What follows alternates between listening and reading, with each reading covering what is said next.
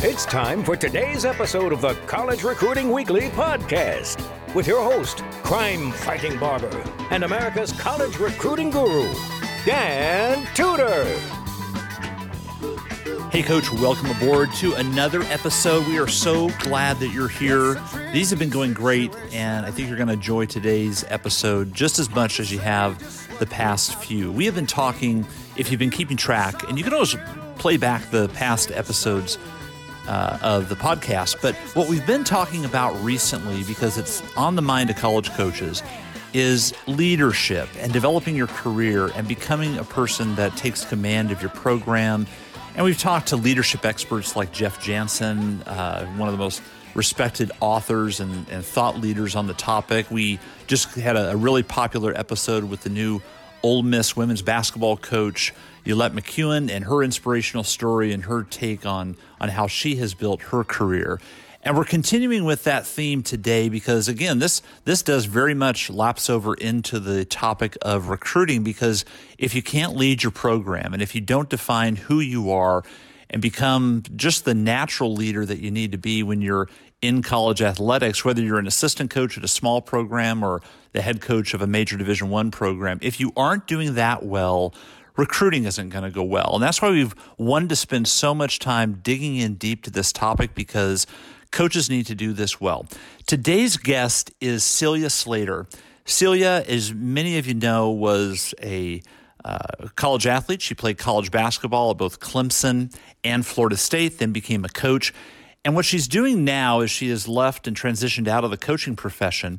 She has started academies and workshops revolving around her company, True North Sports.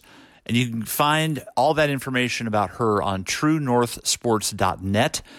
The big thing that she has every spring, late spring, early summer, is Camp Elevate, which is for coaches who want to do exactly what we've been talking about, take more ownership of developing themselves into leaders and caring coaches, and coaches who really can build a program from the ground up based on kind of the ethics and professionalism that we all would hope most coaches would build their programs upon. So that's her effort now, and I'm going to be honored to speak at this year's event, the 2018 event coming up at the end of May. And you can get all that information, by the way, on that website, True North Sports.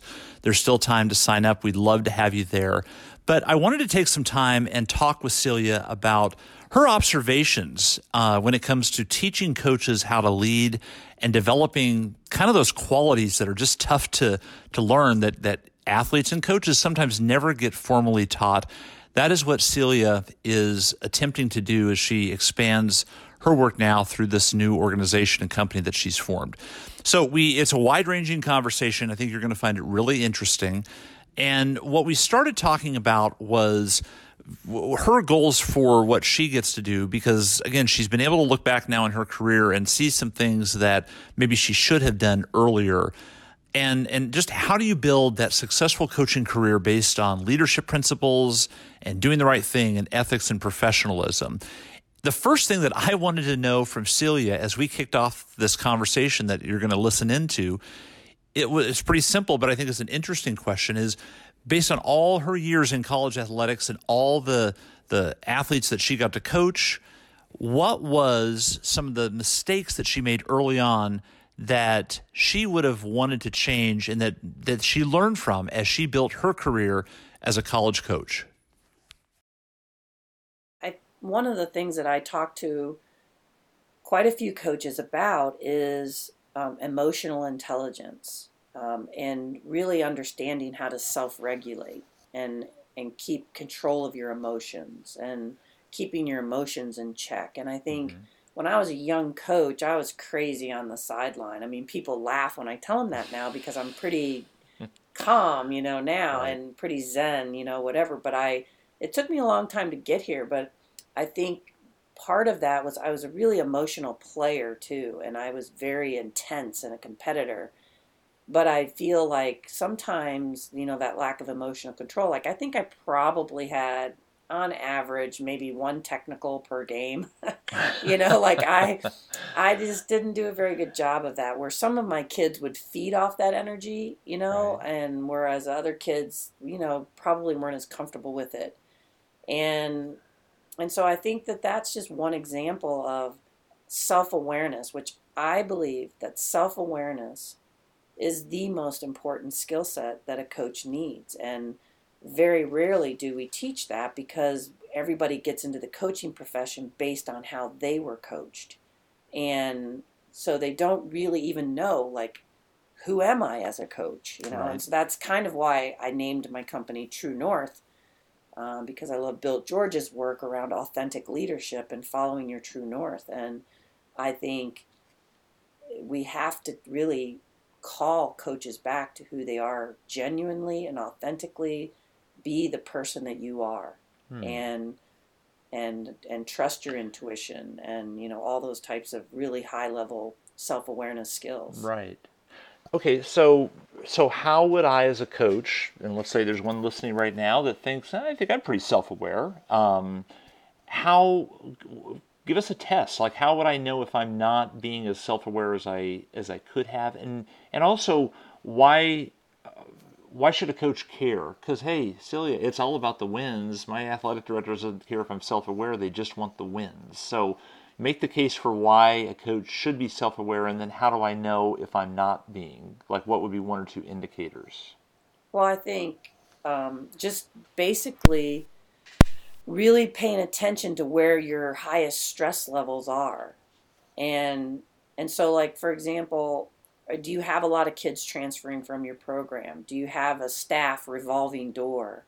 Do you constantly find yourself in conflict with your athletes? Is your culture, does it feel toxic? Do you feel like a Mm-hmm. square peg in a round hole? And is your life out of balance? Are you just like constantly working? Is your health suffering? Is your relationship suffering? And so the thing about the self-awareness to me is, like, if you don't have it, then a lot of times you're like in a sailboat out on the ocean without a rudder. And so Right. you kind of like go wherever the wind takes you. And I think that the self-awareness part is, that's your inner compass.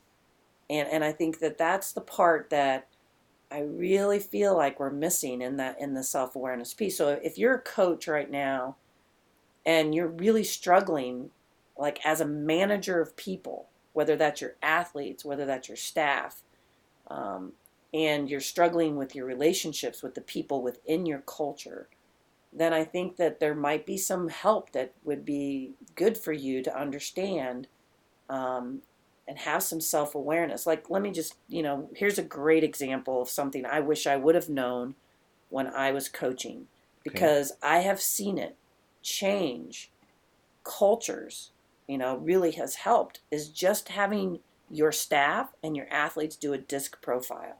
Mm-hmm. So let's just say I'm a really high I. And if I would have known this as a coach, oh my God, it would have helped me so much just in hiring my staff around me, in knowing how I interact with my athletes, why I felt greater rapport with certain athletes and felt less rapport with other athletes.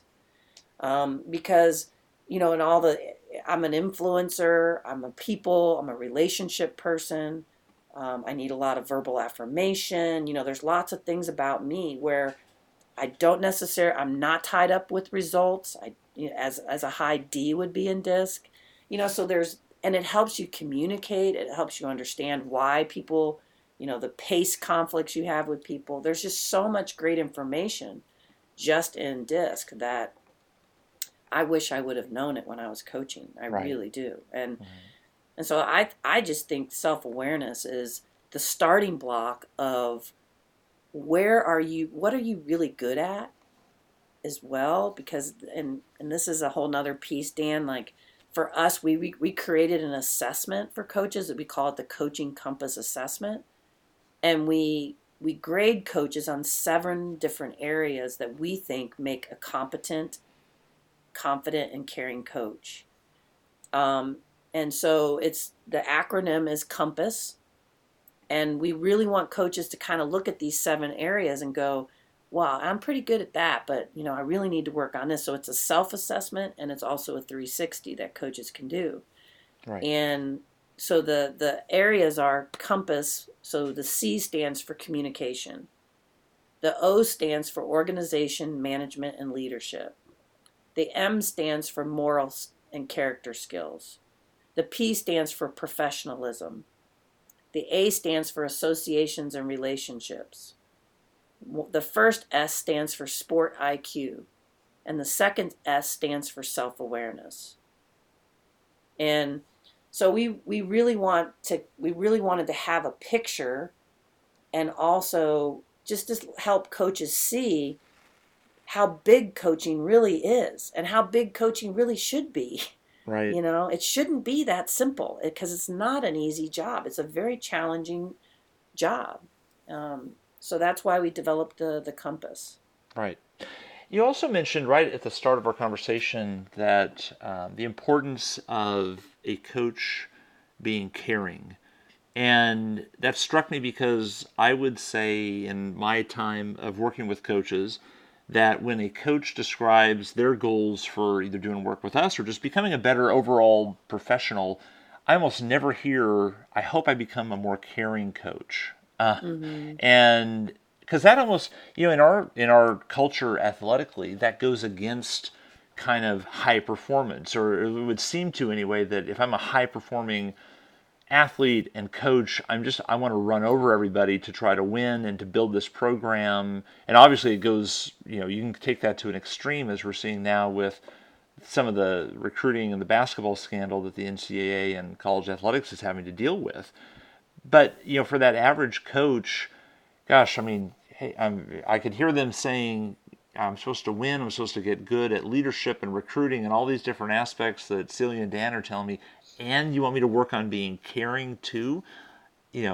So what is the tactical advantage or the career advantage to a coach that becomes more caring? And maybe in answering that, could you define your definition for caring in the context of it, sort of being associated with a college coach? Well, I think it comes kind of from that quote of they don't care how much you know until they know how much you care. Yeah. And I think it's very true of, especially now they're talking about this generation, that they have to feel a connection with you. Like they're not going to perform for you unless they know you care about them and there's a certain connection with that athlete. And I think that that's a huge piece of how are you going to be an effective coach. And if you're, as the head coach, that doesn't come natural to you, well, then you better surround yourself with people that are very good at that. Right. And you can, right now, you can go ahead and, there's research out there that you can go ahead and look at the corporations, the different, the military leaders, all the different people out there. The most successful ones have found a way to let their people know that they care about them as an individual, right, and as a person. And, they can fight me on this all they want. The coaches can fight me on it. I don't care, because it is a very male energy, very male-dominated industry, athletics. But I can tell you, the coaches that balance some of these male and female energies and these male and female qualities are the ones that are going to have the greatest success in the long haul. And, how do you define success? I know it's all about winning and losing, but hey, what about that kid that you saved their life? Right. What are you really putting your energy into? And I'm not living in some la-la land. I know if you're at a high-level school, you have to win. Right. But I'm telling you, I really believe that caring is behind winning. It is behind it. Whether it's the head coach, if it's not Nick Saban hugging those guys, somebody in that staff is hugging those guys. And I'm not saying like physically hugging them, but I'm going to tell you they're finding a way to care, that they know that they're cared about. Right. You you talk about sort of the male-dominated culture in college athletics, and I know one of the things that women's sports at all levels is dealing with is kind of keeping women coaches as women coaches, and because there's societal pressure to, you know, maybe leave coaching, have a family, or it's just, you know, the hours are such that, you know, the grind is such that it takes this really unique individual to kind of want that, and then, you know, on top of that, the money's not great, and so here you have a coach with her master's degree saying, I could be making 4 times what I am, you know, out in the business world as opposed to staying here and coaching. Can you just talk really quickly about what you've observed, as kind of one of these trusted experts that coaches would look to around the country? Can you sort of talk to that? I don't want to call it a crisis, but I know that plenty of the women's coaches organizations that we work with at the college level, it's a concern. It's getting talked about. How do we keep our coaches, our women's coaches, in the game? Yeah, I'm just wondering what your observations are, or do you see any fixes, or just kind of opening up that topic? Love to hear what you have to say about that. Well, first of all, I think that right now the statistics are that men coach 60%, 60, of the women's teams right now, and they coach approximately 96% of the men's teams. So when you look at this, if you look at the statistics, there's definitely, in my opinion, a hiring bias. Let's just put it out there because it's real. There's also other issues, and I'm just going to put a very shameless plug out there for the podcast I did with Mary Wise on our Coaches on the Rise podcast, because we talked a lot about these issues with women in coaching. So if this is a topic that interests you, I think you would really enjoy that podcast. And because we talked a lot about how women are recruited to jobs, how women are supported when they take a new job. One of the biggest things that we hear from athletic directors is, you know, hey, I opened up my job and only had one woman apply for it. And I think we have to finally get our arms around the fact that women are different than men. Right. And you cannot expect women to act like men. You know, we raise women differently, but then when they get into the career world, we want them to act like men. And we expect them to respond like men. We think that their values are the same as men, and they're not. And so, like, one of the things Mary Wise and I were talking about was this whole concept of when she got the job at Florida, they helped her because she asked for it. It was a really risky thing for her to ask back then. This was like 26 years ago, all right, that she's asking for daycare for her 2 little boys. And, you know, you can't really be comfortable in your job if you don't feel like you have daycare. Right. So we were talking about athletic directors thinking outside of the box on what kind of things would this coach need to move across the country. And, you know, that's one of the things women get criticized a lot. They won't move for jobs. They don't apply for jobs. And yet, what are we doing to recruit them? And what are we doing to support them once they get to the job? That's different. So, and this is just a minor example, but we were talking about the fact that women are responsible for building the village wherever you are. So if you let's just say that you are a typical couple, male, female, all right, because that's right. not the only type of coaches that we're going to be talking about, but let's just talk about them right now. So if a woman builds that culture and that village, and she's the coach, and they move to another town, then one of the things I think would be really important is, does the athletic department have something in place to help her rebuild that village quickly? And the village is, how do I find the best schools? Where's the best place to live? You know, all these types of things that I think make a big difference with women, because they're not going to move just to move, especially if they have a family.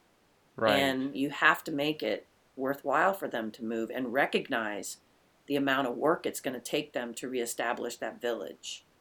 And, because if they bring their husband, he's just going to go and start his job. He's not Right. going to help. He's not as much of a player in rebuilding that village. And I'm not talking about all men. I don't want to, get into that part. But Sure. I do think that there's some things that we can be doing. Like, why don't athletic departments do a better job of helping the university build daycare centers? Like, why aren't the universities, every university that has a daycare center on their campus has a waiting list that's over 5 years long.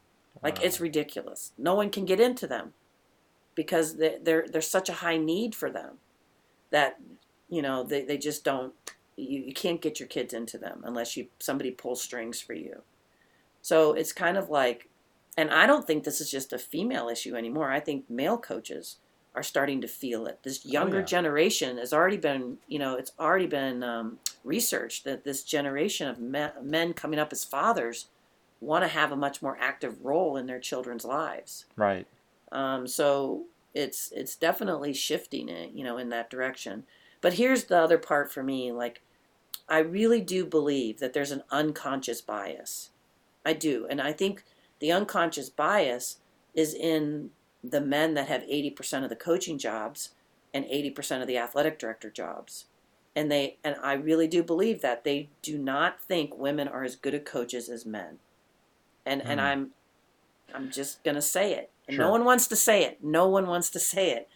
But they're not saying it. It's there. Right. But I really do believe that bias is there. Just like they don't believe women are as good as leaders or athletic administrators.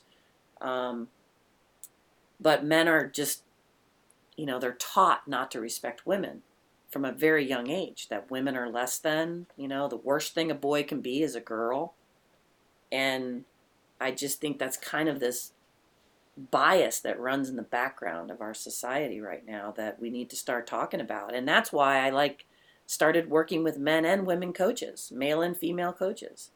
It's I wanted to interesting. have those conversations. Yeah, what you're bringing up as you were talking, I was thinking when we do these focus group surveys with athletes, many, many times, again, not all the time, nothing is universal, but I'll just say many times, enough so that it prompted me to think about this as you were talking, Celia, that I hear a lot from women's recruits, female student athletes that are coming up through, let's say, volleyball or club basketball or some sort of travel sport, softball, etc. And sometimes they list the fact that, so when we ask, what was the ultimate thing, what were the factors in you choosing this school? Sometimes what comes out is that that it was a male coach at that school that they end up committing to as the head coach versus a female coach. And when we ask why, it is a lot of the most common answer is, well, that's what I was sort of used to in my club. And because a lot of the clubs are being led by male coaches. Mm-hmm. And so it's sort of this comfort level that's what I'm used to as an athlete. And so, there's a natural gravitation to maybe continuing what is familiar, which is I know, how most male coaches act, but I'm not familiar or I haven't had as much experience with women's coaches, and so, I'm going to go with what's familiar. And I don't know, as you were talking about that, that's one thing that popped into my mind is that I think it extends back even earlier into their development as an athlete.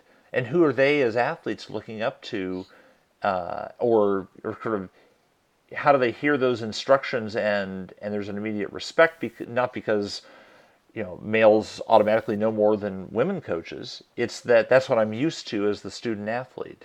So I don't know if you've observed that, but that's one thing that I've seen quite often. Yeah, I mean, I think that's definitely something that in increasing the percentage of women in coaching that we're up against is, from the grassroots level all the way up. They only see male coaches, male coaches, male coaches. And there's I believe there is some research out there about how women respond to women leaders. I mean, there's almost our own bias, women having their own bias against women. But I feel like, again, this is like how we generalize and stereotype the female coach is they haven't had female coaches. A couple weeks ago, I interviewed Carly Snyder and Ramat Al-Hassan, who they both played for Mary Wise at Florida. And the interesting thing is, for the two of them, it was really important that they played for a strong female role model, and that's why they chose Florida. So I think, but interestingly enough, they both had very strong mother figures in their lives. Like Carly's mom was a coach. Right. So I do think there's something to that in how they're being raised and how, their environment that they grow up in and what they see and what's important to them. Ramat said it was very important to her to have a female coach. Yeah. And so I think it's really interesting, the both sides of that. Right. Right. What do you see in your work with coaches? What do you see as the most common mistakes that coaches make, not on the court or on the field, but when it comes to developing their careers, and or maybe if there's common weaknesses that you see them needing to overcome in order to be successful? Could you list some of those just in your experience in now working with all of the coaches that you and True North Sports works with? I would say that the biggest mistake that coaches make, and it starts young in their career, is that they will invest most of their time, their money, and their energy into learning the X's and O's of their sport. The X's and O's, yeah. And when you can talk to any coach that has been coaching for a long period of time, and they'll tell you that is one of the least most important things you need to know. But it's the most fun. Celia, it's the fun part of coaching, isn't it?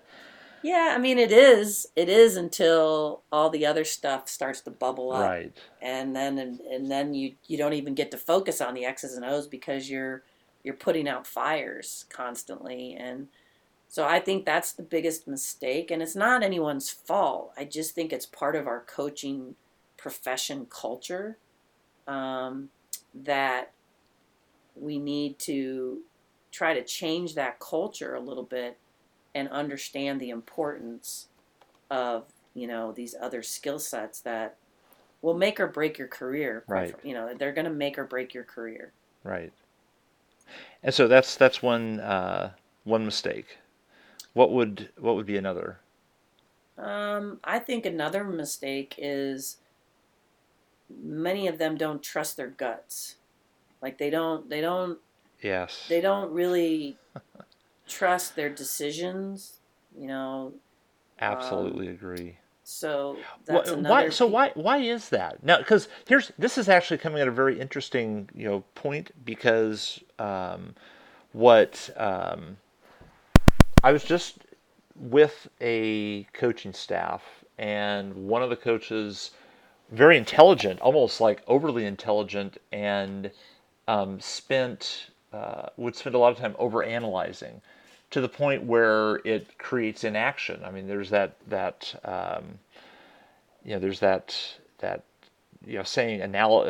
phrase, analysis paralysis, where you're analyzing so much it just freezes and you can't make a decision. Then I think he was starting to fall into that category, and so they're a client of ours, and I sent him the book by Malcolm Gladwell, Blink, which is all about how we overanalyze, and how really, if we're an expert in our field, which I'm just going to say coaches for the most part are experts in their field, you should know what to do. I mean, for instance, the coach that needs to go out and watch that athlete just one more time play to make sure that that's who they want, and that's the sixth time or seventh time that you're going to go and watch him or her play. Most of the time, when we sort of pin coaches down, they agree that they probably haven't changed their opinion of that athlete since the first 10 minutes that they watched them play. And yet the comfort is, let's go back and take another look. And it's almost a delay tactic of, it goes right to what you're saying, which is trusting their gut. So, I mean, heck, you've coached before, and you were a player, and now you're around coaches. Answer the question for me: why is it so hard for a coach to trust their gut? Well, I think that the big picture answer to that is that, to me, it's like the trusting your gut is about self-trust. And, like, what is your relationship like with yourself? And I think, this whole concept of trust is, I'm trying to think of the books. It'll come back to me in a second. Sure. But basically, in the book Speed of Trust, it's, there's these different pieces that make somebody trust, that helps build trust. And the two biggest components are character, like who you are as a person, and competent. How competent are you at what you do?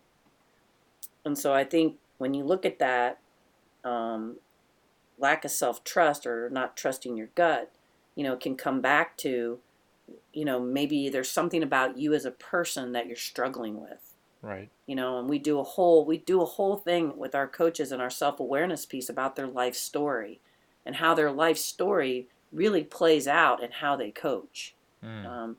Because we're simply an accumulation of our life experiences. So everything leading up to what we're coaching and how we're coaching now comes from that life story.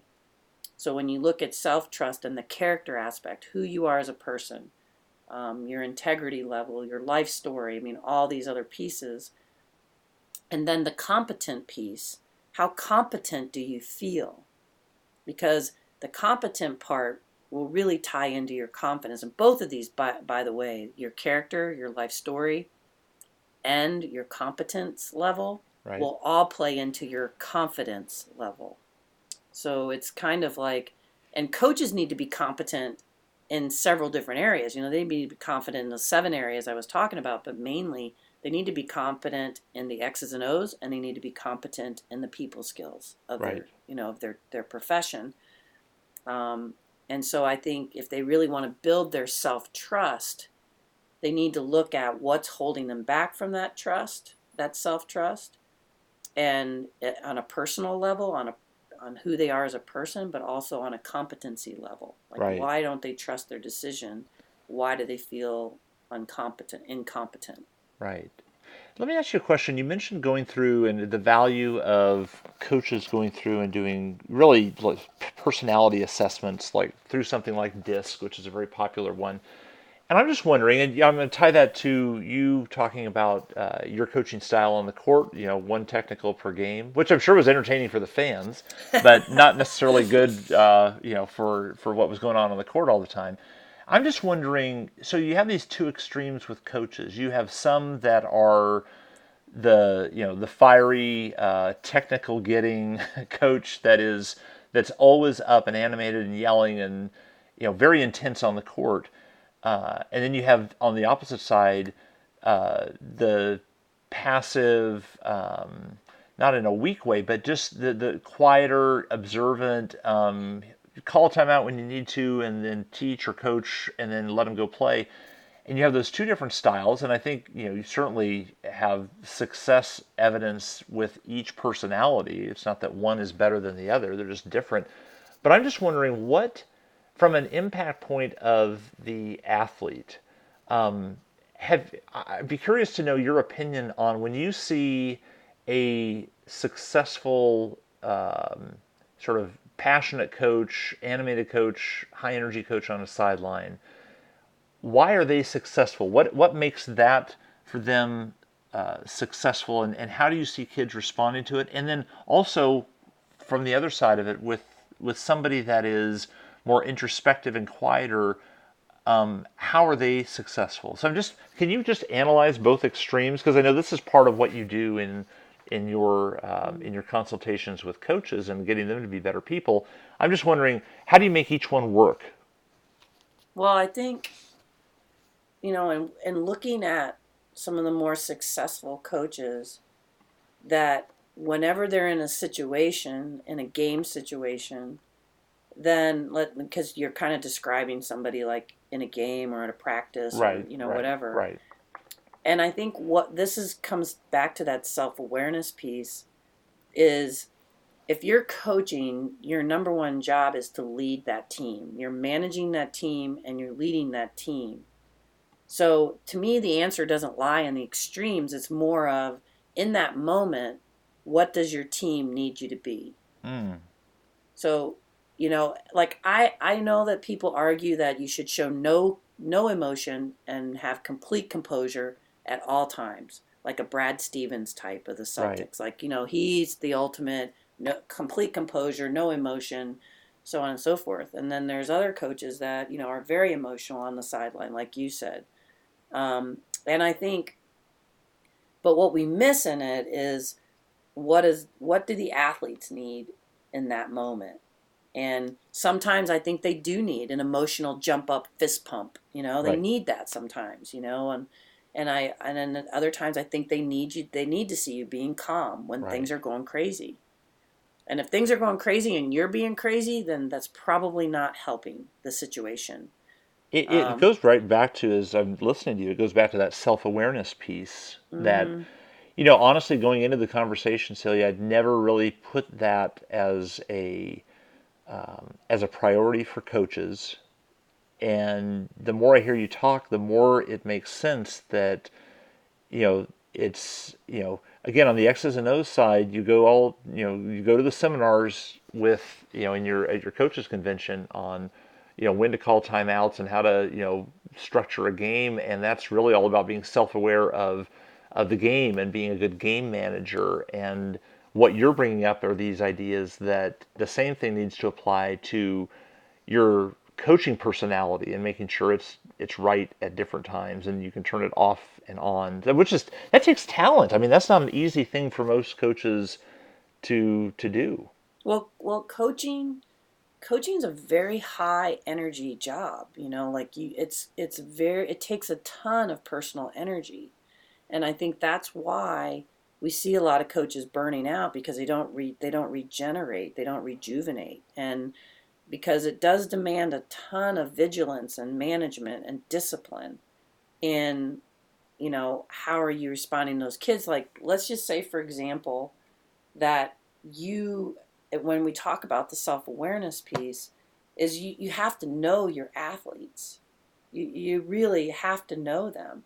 So, like many coaches, and I'm stunned, to be quite honest with you, how many coaches do not meet with their athletes individually on a very regular basis. That they don't take the time to build relationship with those athletes and really get to know what makes them tick, what are Right. they on the DISC assessment, and all these types of things. And I think that that's a real missed opportunity because in those situations, you have to know those individuals on a connection caring basis, going back to the caring concept. And you also have to know collectively as a team what's going to motivate my team in that moment. What's going Right. to feel good to them? What do they need in that moment? But what does that individual athlete need in that moment? Like I had an athlete that all she wanted me to do is, you know, get in her face, like that motivated her. And I Right. have other athletes that, that just made them shrink, so I just think that's part of that. That's why coaching is so demanding in a Right. people skills Right. aspect. So let me wrap up our conversation with this question, because here we are in 2018 and coaching has changed. You have the what coaches are expected to do and what they need to be good at has expanded dramatically compared to 20, 30 years ago. So I'm just wondering, what is the big difference maker moving forward for coaches that you would put on their plate to say, Coach, get good at this aspect of your job? I'm taking recruiting out of it because that would, that's what my world is. Now, let's take self-awareness out of it. But is there another trait or character aspect that you see there's a commonality with successful coaches that moving forward, a coach listening to this should be aware of developing, over the next year or so? Well, I want to say that I don't think it has changed that much, Dan, to be honest with you. I feel like it's always the people who have created great cultures have always had the qualities of communication, and people skills. Like, the communication to me, and what falls under communication obviously is managing people, but also conflict resolution. Like, coaching is conflict. Right. And I think a lot of coaches do not deal with conflict very well. And so to me, I would say, those communication skills are huge. How you get them, how you acquire them, that's just really, really, really important. Okay. The other part that I know for sure that's very important is that coaches have got to do a better job of creating circles of people in their life that they really trust, that they can talk to and process things. Right. And because sometimes it's not a good idea to kick 6 kids off your team because they got caught drinking. Right. But that's a knee-jerk reaction a lot of coaches will make without really talking it through and talking it out. And that, to really have people that they trust. Like, I don't know why more coaches don't hire an executive coach, like to be their coach outside of their staff or outside of their... right, because that's very common in the business world. Very common in the business for CEOs, which is what basically a head coach is. Right.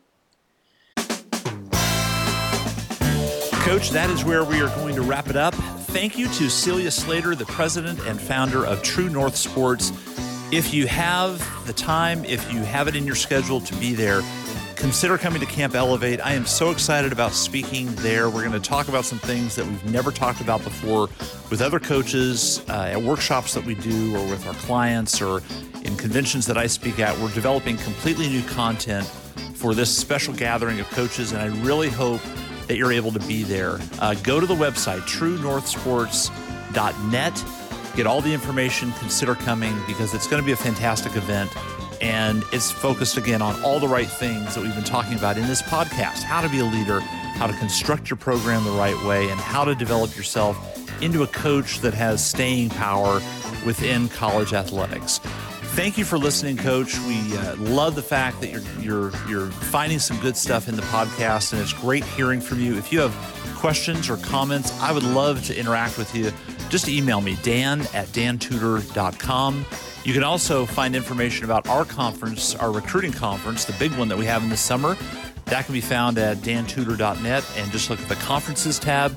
And if we can help you formulate your recruiting strategy, if there's anything that we can do to help you define it and help you execute it, that is our specialty. We work with hundreds of programs in all different sports and division levels around the country.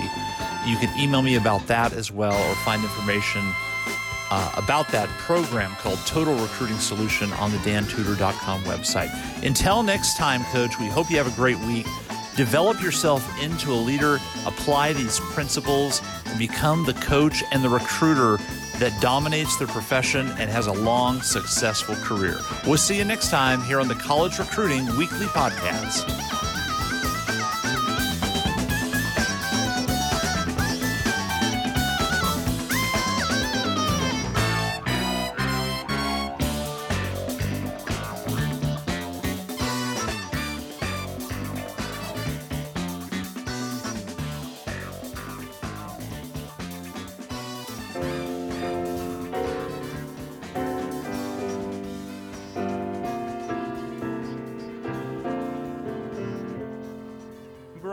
College days, oh carefree days that fly. To thee we sing with our glasses raised on high. Let's drink a toast as each of us recalls ivy-covered professors in ivy-covered halls. Turn on the spigot, pour the beer and swig it, and gaudeamus igitt a tour.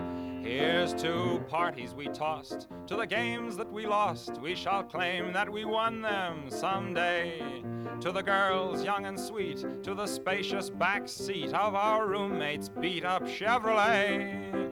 to the beer and Benzedrine, to the way that the dean tried so hard to be pals with us all, to excuses we fibbed, to the papers we cribbed from the genius who lived down the hall, to the tables down at Maury's, wherever that may be.